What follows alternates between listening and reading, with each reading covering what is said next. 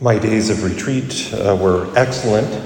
I've been telling people I think our retreat master, Father, or I forget his title, Right Reverend, I think it is, Lockowitzer, is a Vicar General of the Archdiocese of St. Paul, Minneapolis. Unfortunately, perhaps I didn't have a whole lot of huge expectations, but it was very, very, very good. Perhaps one of the best retreat masters we've ever had as a diocese. Very down-to-earth, very practical, and yet a good challenge, too. He opened up 4 parables in particular. I have those listed in the bulletin this weekend and stuff, but and applied the application in a very unique way to us as priests. And so I'm in the process of gathering the leftovers, which is biblical. We hear about that today in our gospel reading. They gathered the fragments left over so that nothing would be wasted. Oh, the Lord cares even about the leftovers. In days before refrigerators, that was important to make sure that they were taken care of in a good way. But today there's 2 particular things as a contrast.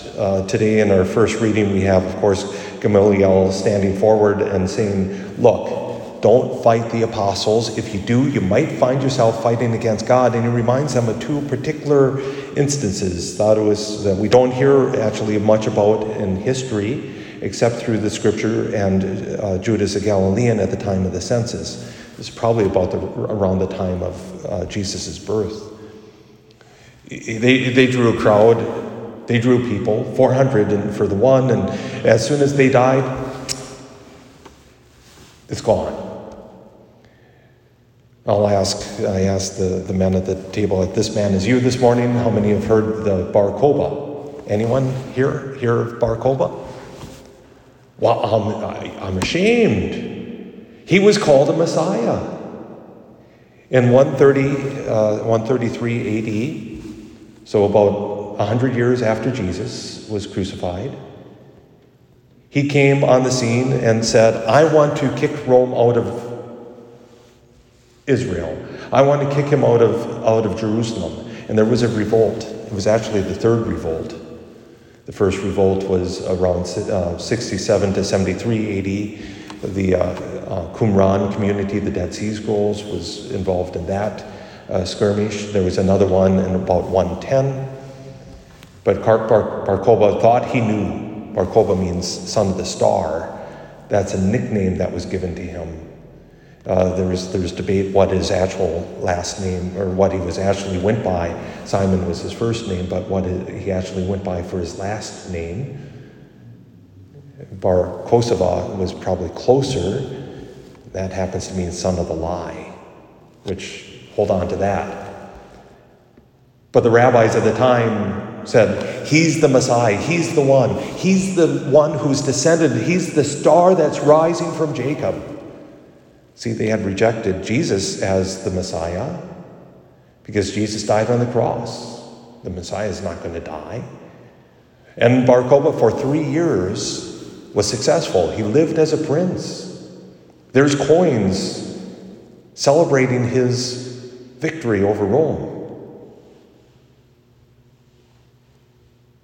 Until Hadrian came in, slaughtered him, slaughtered the soldiers, defeated him, and kicked Jews out of Jerusalem. The Jews were not allowed to return to Jerusalem. As a group, were not allowed until the last century. Bar Kokhba and his group fell apart. And his name is only known in the history books. It wasn't known among you. His name is only known because he's a failure. He's not the Messiah. And yet, after 2,000 years, we have believers of Jesus Christ. Gamaliel was correct, saying, look, if you fight against this and it is of God, you're going to be fighting against God. But if it's not of God, it's going to fall apart. And how many times has that happened?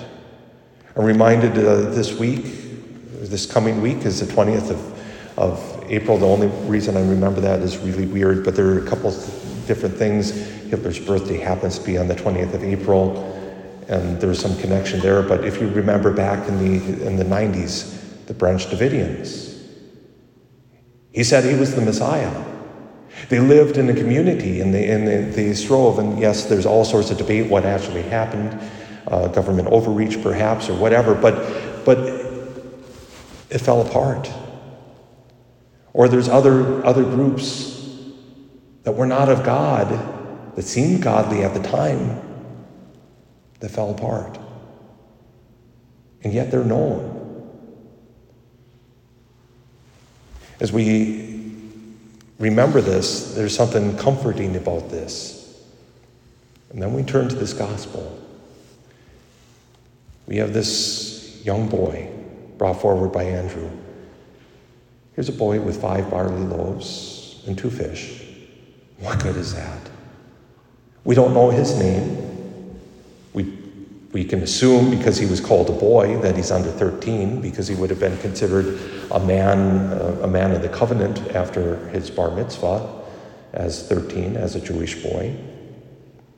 So maybe 12, maybe younger.